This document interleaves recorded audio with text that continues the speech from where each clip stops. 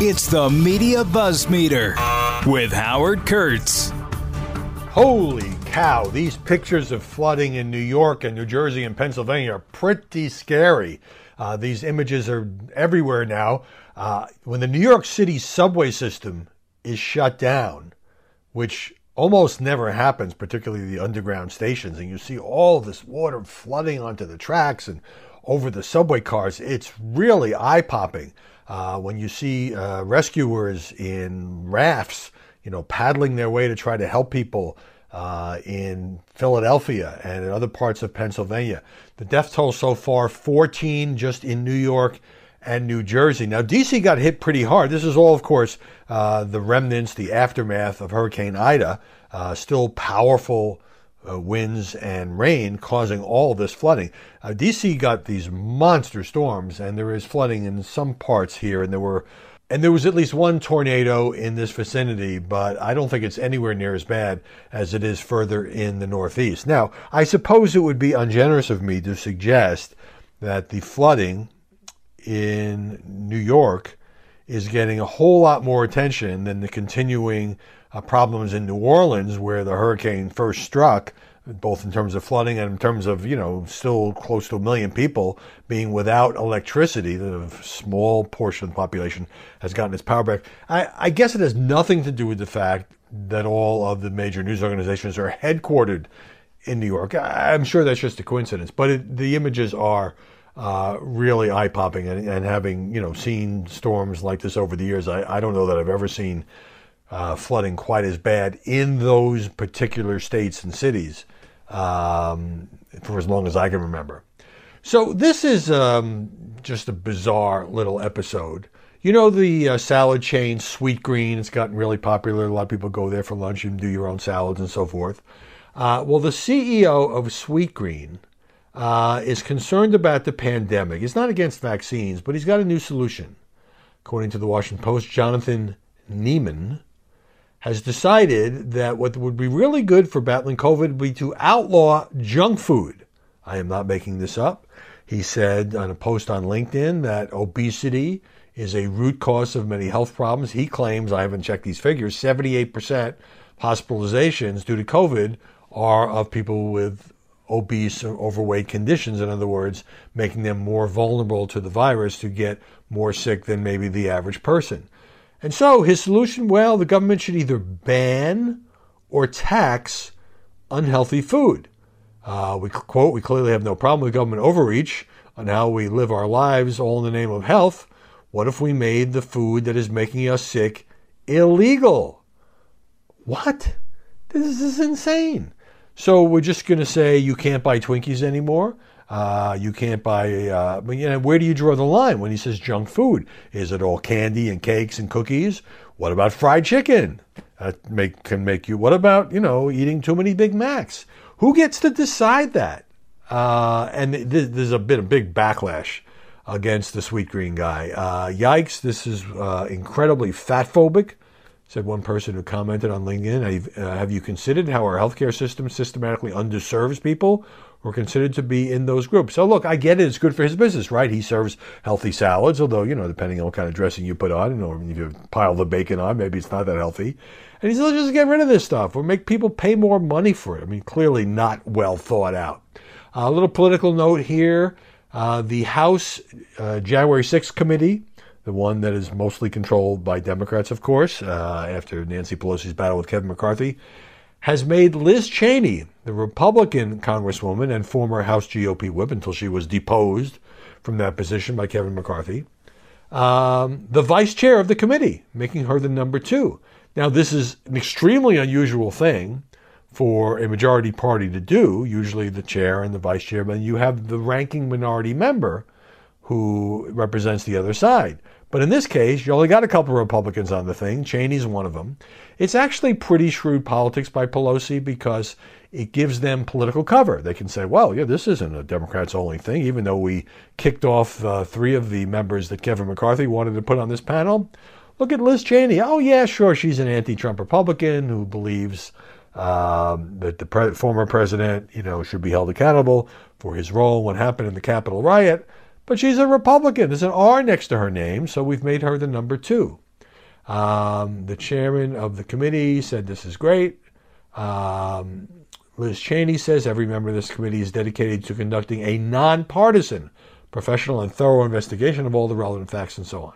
This is the same committee that has now asked for the phone records and the electronic records of various Trump aides and even some members of Congress who happen to be Republicans. So Andy Biggs, Republican member of Congress who is head of the Freedom Caucus, did not like this, and he wrote a letter, copy of which was obtained by the New York Times. In other words, his PR person gave it to the paper, saying Congresswoman Cheney and Congresswoman Kinzinger, Adam Kinzinger, the other GOP member, are two spies for the Democrats that we currently invite to the meetings, their caucus meetings, despite our inability to trust them. So he wants them kicked out of the Republican caucus. They shouldn't be able to go to any meetings because they can't be trusted, and they're actually collaborating with Democrats on what? On an investigation to find out what really happened, what caused, and what were the security breakdowns of the January 6th riot. What a horrible thing. All right.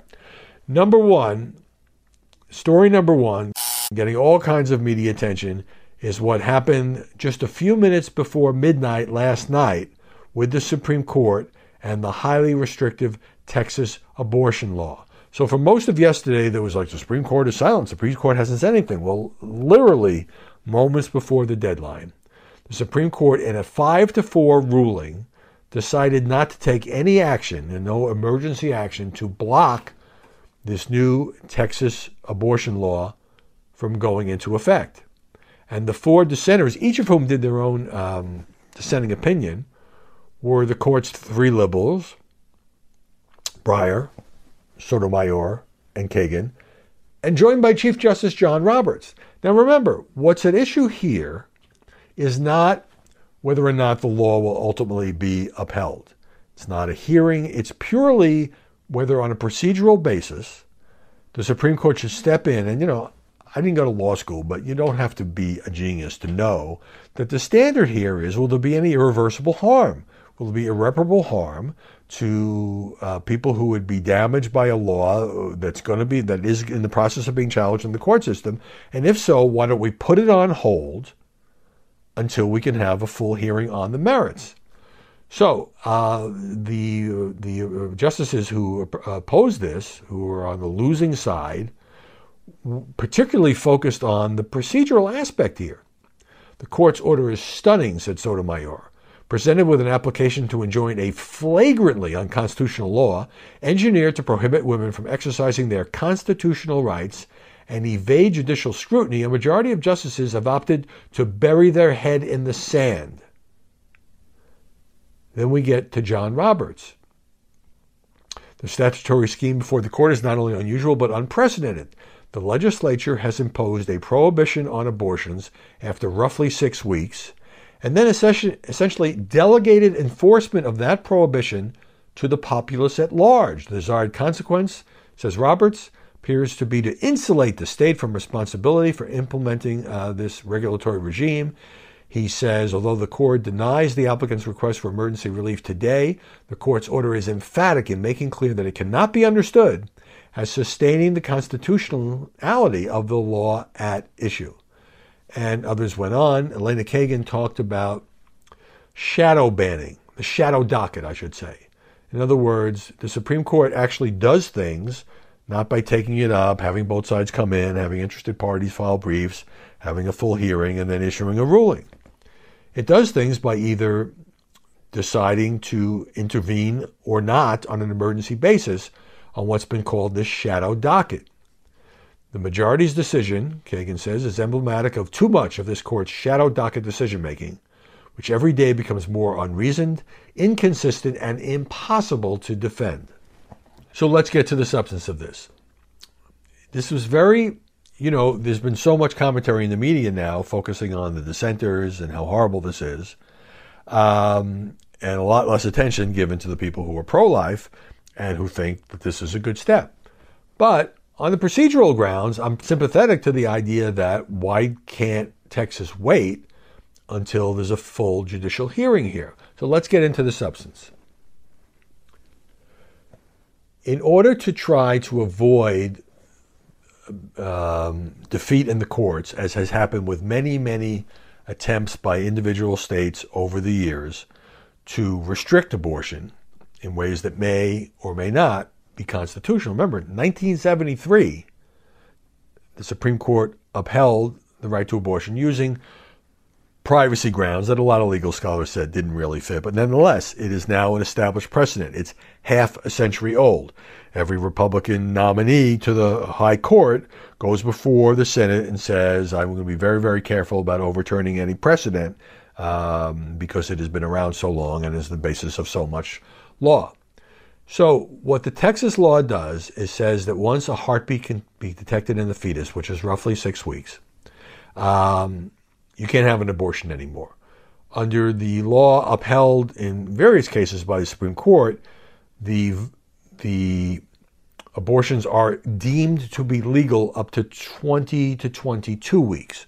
So this is a drastic move by Texas if you base it on what the law has been nationally until now. And to bring this away from the abstract legal arguments, Texas now has about 24 abortion clinics in a huge state, second most popular state. There were about 40 before 2013 when the state legislature imposed an earlier round of restrictions, and some of these clinics had to close. But here's the nub of it, which is usually when you have restrictions, you have the state officials who have to enforce them. And then that provides a basis for an appeals court or SCOTUS to say, no, state officials can't do this because it's taking a step into unconstitutional territory.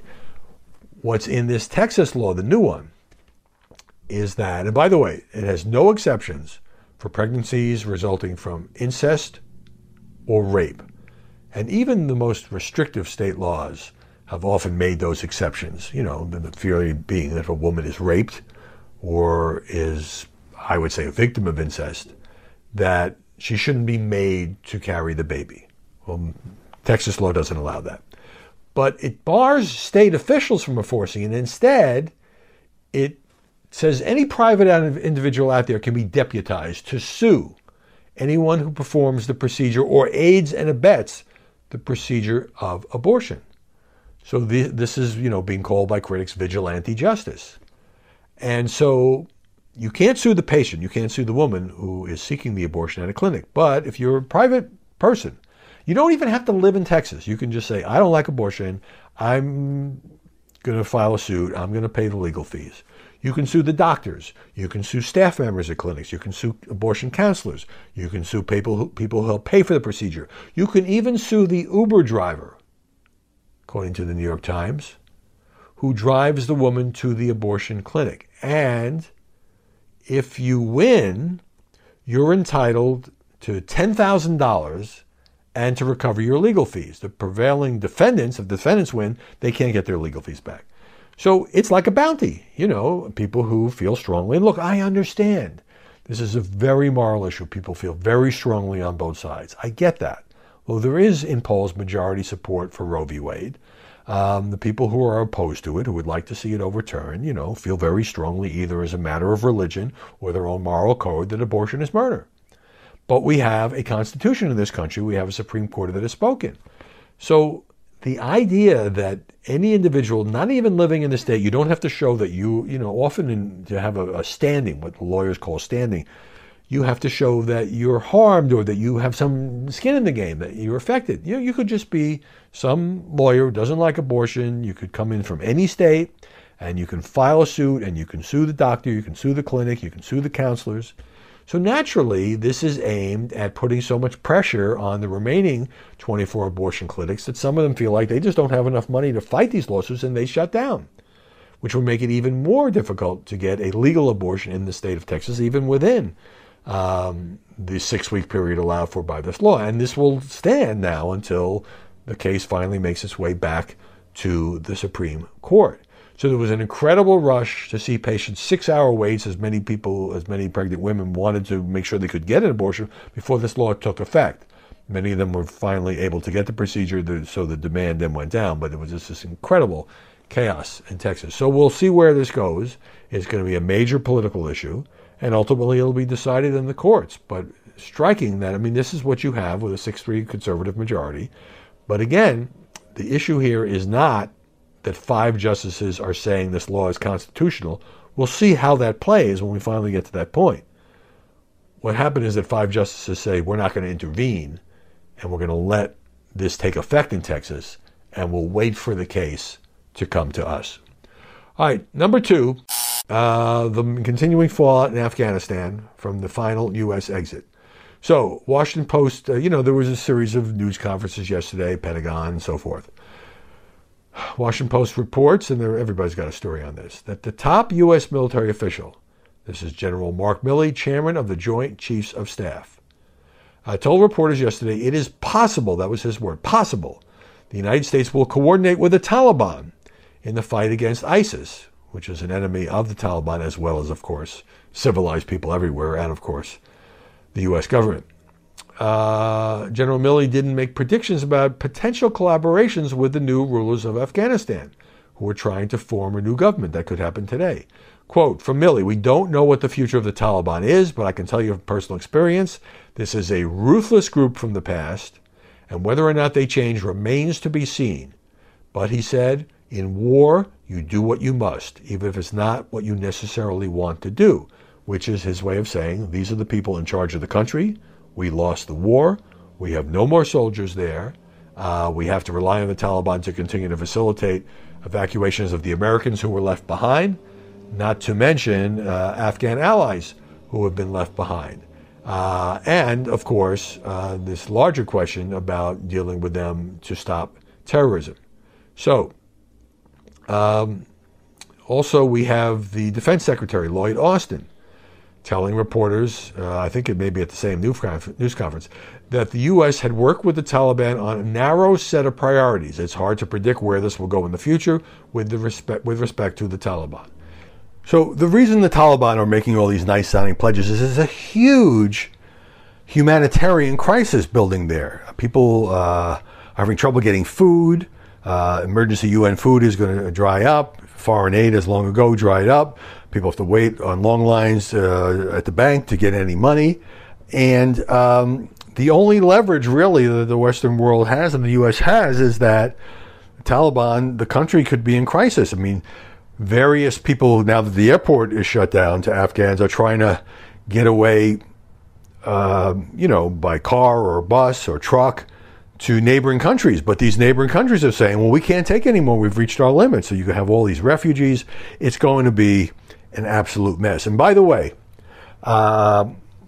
I talked yesterday on the podcast, and I have more on this in my column today on Fox, which is the way in which I had predicted, and in the column says that, an hour after President Biden gave his emotional speech about ending the war and why we can't ask the 1% of the people who put on the uniform to continue to fight these endless wars, MSNBC just kind of moved on the 5 o'clock hour, 7 o'clock hour, 8 o'clock hour. People like Nicole Wallace, Joy Reid, Chris Hayes, they got to the war eventually, but they were all leading with the Madison Cawthorn story, some freshman Republican member of Congress making comments that were provocative or incendiary, depending on your point of view.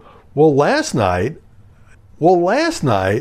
the war continued to fade, as there was a lot on the flooding from the storm. I get that. There was a lot on the Texas abortion law. I get that. But you had to wait a long time to get to anything about Afghanistan. And so the question I had posed in the column was, will the damage to President Biden, the undeniable political damage from the disastrous U.S. exit, be mitigated if, I said in a month or maybe 3 months or 6 months, the media just move on? It didn't even take a day. Now, eventually, of course, when there's no more Americans involved, the public tunes out. It's not good for ratings. And you turn on to other more pressing matters. But wow, I mean, it was in the blink of an eye. Don't go anywhere. More BuzzMeter coming your way in just a moment. Let's go to number 3. And on that point, there's a piece in the Federalist today saying, look, the media are very happy to move on. Chris Bedford writing that the media want to move on and it will probably work. He says the White House press corps is largely made up of camera-ready vanity projects more interested in their Instagram followers and TV outfits than holding to account an administration they're politically aligned with. Well, I'm going to dissent from that because people think about the briefings, they think about the TV correspondents. But you have a whole bunch of newspaper reporters, some of whom appear on television, but, who are trying to do a good job. And by the way, if there's one subject that the press corps as a whole has done a very good job on when it comes to President Biden's relatively short tenure, it's the absolute fiasco in Afghanistan. And but now the question is, what happens next? So this Federalist piece says that the brief glimpses the public was treated to over the past 2 weeks of Pentagon reporters asking real questions and demanding answers might have been an impetus to improve if the average pretty face at the White House had either the shame or ability to do so, but they don't and they won't. Wow, he really seems to think that television people are just put on the air for their looks. Can't be too hard on the White House press corps, though. They're just doing their jobs. And for the most part, that job is just looking really good on TV. All right, as a TV guy, I'm going to say it's a little more complicated than that. You kind of have to know what you're talking about, particularly if you're a reporter. Maybe a little less so if you're a professional bloviator. He goes on to say that a lot of people in D.C. and New York are just doing their jobs. Take the average news anchor. Their job isn't easy. They have to read off a teleprompter for hours on end, in between questioning random faces popping up on a screen for 2 minutes at a time. Not exactly shoe leather journalism. Again, kind of a snarky take. Trust me, as an anchor, it's more difficult than that. But look, is it harder to be a war correspondent than to sit in an air-conditioned studio? Is it harder to be a beat reporter than somebody... Look, there is an art to interviewing people and asking tough questions and getting a lot of information out of them in a short period of time. I mean, I don't want to defend everything on television news, but he goes on in this vein. Obviously, a lot of this is sarcastic. Finally says, what do you think is going to happen to the editors of the New York Times if the Biden loyalists who make up their readership think they focused a bit too long on those American hostages in Afghanistan? What do you think is going to happen if a Republican is elected because of it? We know what happened last time. They felt responsible. A lot of long public confessions, a lot of tears, a lot of feelings. The corporate media want to see this administration get back to the things they elected them to do. Well, I certainly would not dispute for a nanosecond that Joe Biden got far more sympathetic coverage during the campaign than a guy named Donald Trump, the former guy. Joe Biden got 81 million votes. Donald Trump got about 74, 75 million. You can't put that all on the media. We're just not that powerful. All right, number 4. I've been watching since early June the number of new daily average COVID cases creep up. I remember when it was 10,000 and 20,000, and I've talked about this pretty regularly. Maybe you're tired of hearing me say it. Then it was 50,000, then it was 100,000, and it had kind of peaked during the worst of the pandemic at over 200,000, and I'm thinking, well, it's not going to get that high. Well, now, as of today, average new cases each day, 166,000. So it continues to rise and rise and rise. Which brings me to Joe Rogan. Joe Rogan, who has, I think, the most lucrative podcast in the world. He made a deal with Spotify for, what was it, $100 million or something in that vein. Joe Rogan yesterday told his 13 million Instagram followers in a video that he has COVID-19. He said he was on the road doing some comedy shows in Florida. He had a headache. He says, quote, just to be cautious, I separated from my family, slept in a different part of the house. Throughout the night, I got fevers and sweats, and I knew what was going on. I got up in the morning, got tested. Turns out I have COVID. He says he now feels great after one bad day. That's good. He says he has thrown, more controversially, he says he has thrown the kitchen sink at it, including ivermectin, the medicine used to kill parasites in horses, other animals, and humans. FDA tweeted, not at Rogan, but just in general, you are not a horse, you are not a cow. Seriously, y'all, stop it. Does the FDA tweet in that kind of language? That's surprising to me. So, That's right, $100 million when Spotify acquired Rogan's podcast and his podcast library. And look, Joe Rogan is not one of the 4 radio talk show hosts who were aggressively anti-vax, who unfortunately have now all died from the virus. But he has been skeptical of the vaccines. But here's the thing, he's a stand-up comedian. A lot of things he says just to get a reaction. He will be the first one to tell you this. So it was back in April, I remember talking about this on the podcast. He said, well, you know what, young and healthy people, they don't need to get vaccinated because they're strong and they're probably not going to get it. There was an outcry, and he backtracked and he said, I'm not an anti-vax person, I'm a moron. I believe the exact quote was, effing moron. You shouldn't listen to me about such things. He completely backed off. But then some months later, he was criticizing the push for mass vaccinations and kind of raised a question about whether vaccines actually help prevent the spread of this virus. But he did say this is neither pro nor con vaccine. Look, if Joe Rogan says don't take vaccination advice from me, you should believe him. So now he has COVID, and he also has been critical, and so have lots of other people, about vaccine requirements, vaccine mandates. If you want to go to Madison Square Garden in New York City, he said he wouldn't force anybody to get vaccinated just to see a stupid comedy show when he performs on the road. No less a figure than Anthony Fauci said on the Today Show, he was critical of Rogan and said young and healthy people should absolutely get vaccinated. And I think we know this now, that we've seen more people in their 20s, coming down unvaccinated almost without exception. So Rogan finally says, my apologies to everyone. Obviously, it's nothing I can control. It is what it is. Crazy times we're living in. But a wonderful, heartfelt thank you to modern medicine for pulling me out of this quickly and easily. Well, a lot of people think that taking this horse dewormer doesn't do anything. On the other hand, a lot of people are convinced it helps. So I don't think it harms them. They can take it. And one more note on this, having to do with Candace Owens, who is very strongly anti-vax, who talks all the time, black conservative activist. Well, I'll have more to say about this, I think, tomorrow. But she reports that she gets tested regularly for COVID because she goes on the road and does these shows, and a lot of these venues require it. And some lab in Colorado refused to test her and sent a letter saying, we're not going to give you the test because of who you are. We don't agree. We think you're spreading misinformation. What? So they're going to essentially saying, well, we don't care if you get COVID. We will not give you the test. That is friggin' outrageous. All right, number 5. You remember Piers Morgan. You remember he was on a show called Good Morning Britain. You remember the whole flap about the Meghan Markle and Prince Harry interview with Oprah, where Piers went on the air and said, well, I don't believe anything that she says. I wouldn't believe a weather report from Meghan Markle, and was critical of the Oprah interview, was critical of Oprah, and so forth. Then, when he got challenged, he stormed off the set. The company that puts that show on in England asked him to apologize. He would not, and he left the job.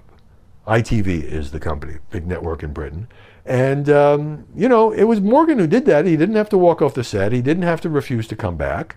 So now, the British media regulator is called Ofcom. We don't have that here in the States, and that's a good thing. It's gobsmacking to me that there's a British media regulator that gets to weigh in on whether journalists are fair or not.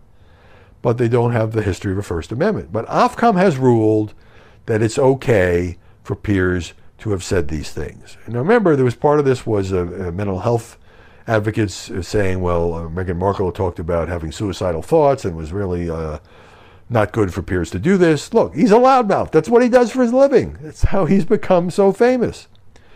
57,000 complaints to Ofcom, including one from the Duchess of Sussex herself. So she complained to Ofcom.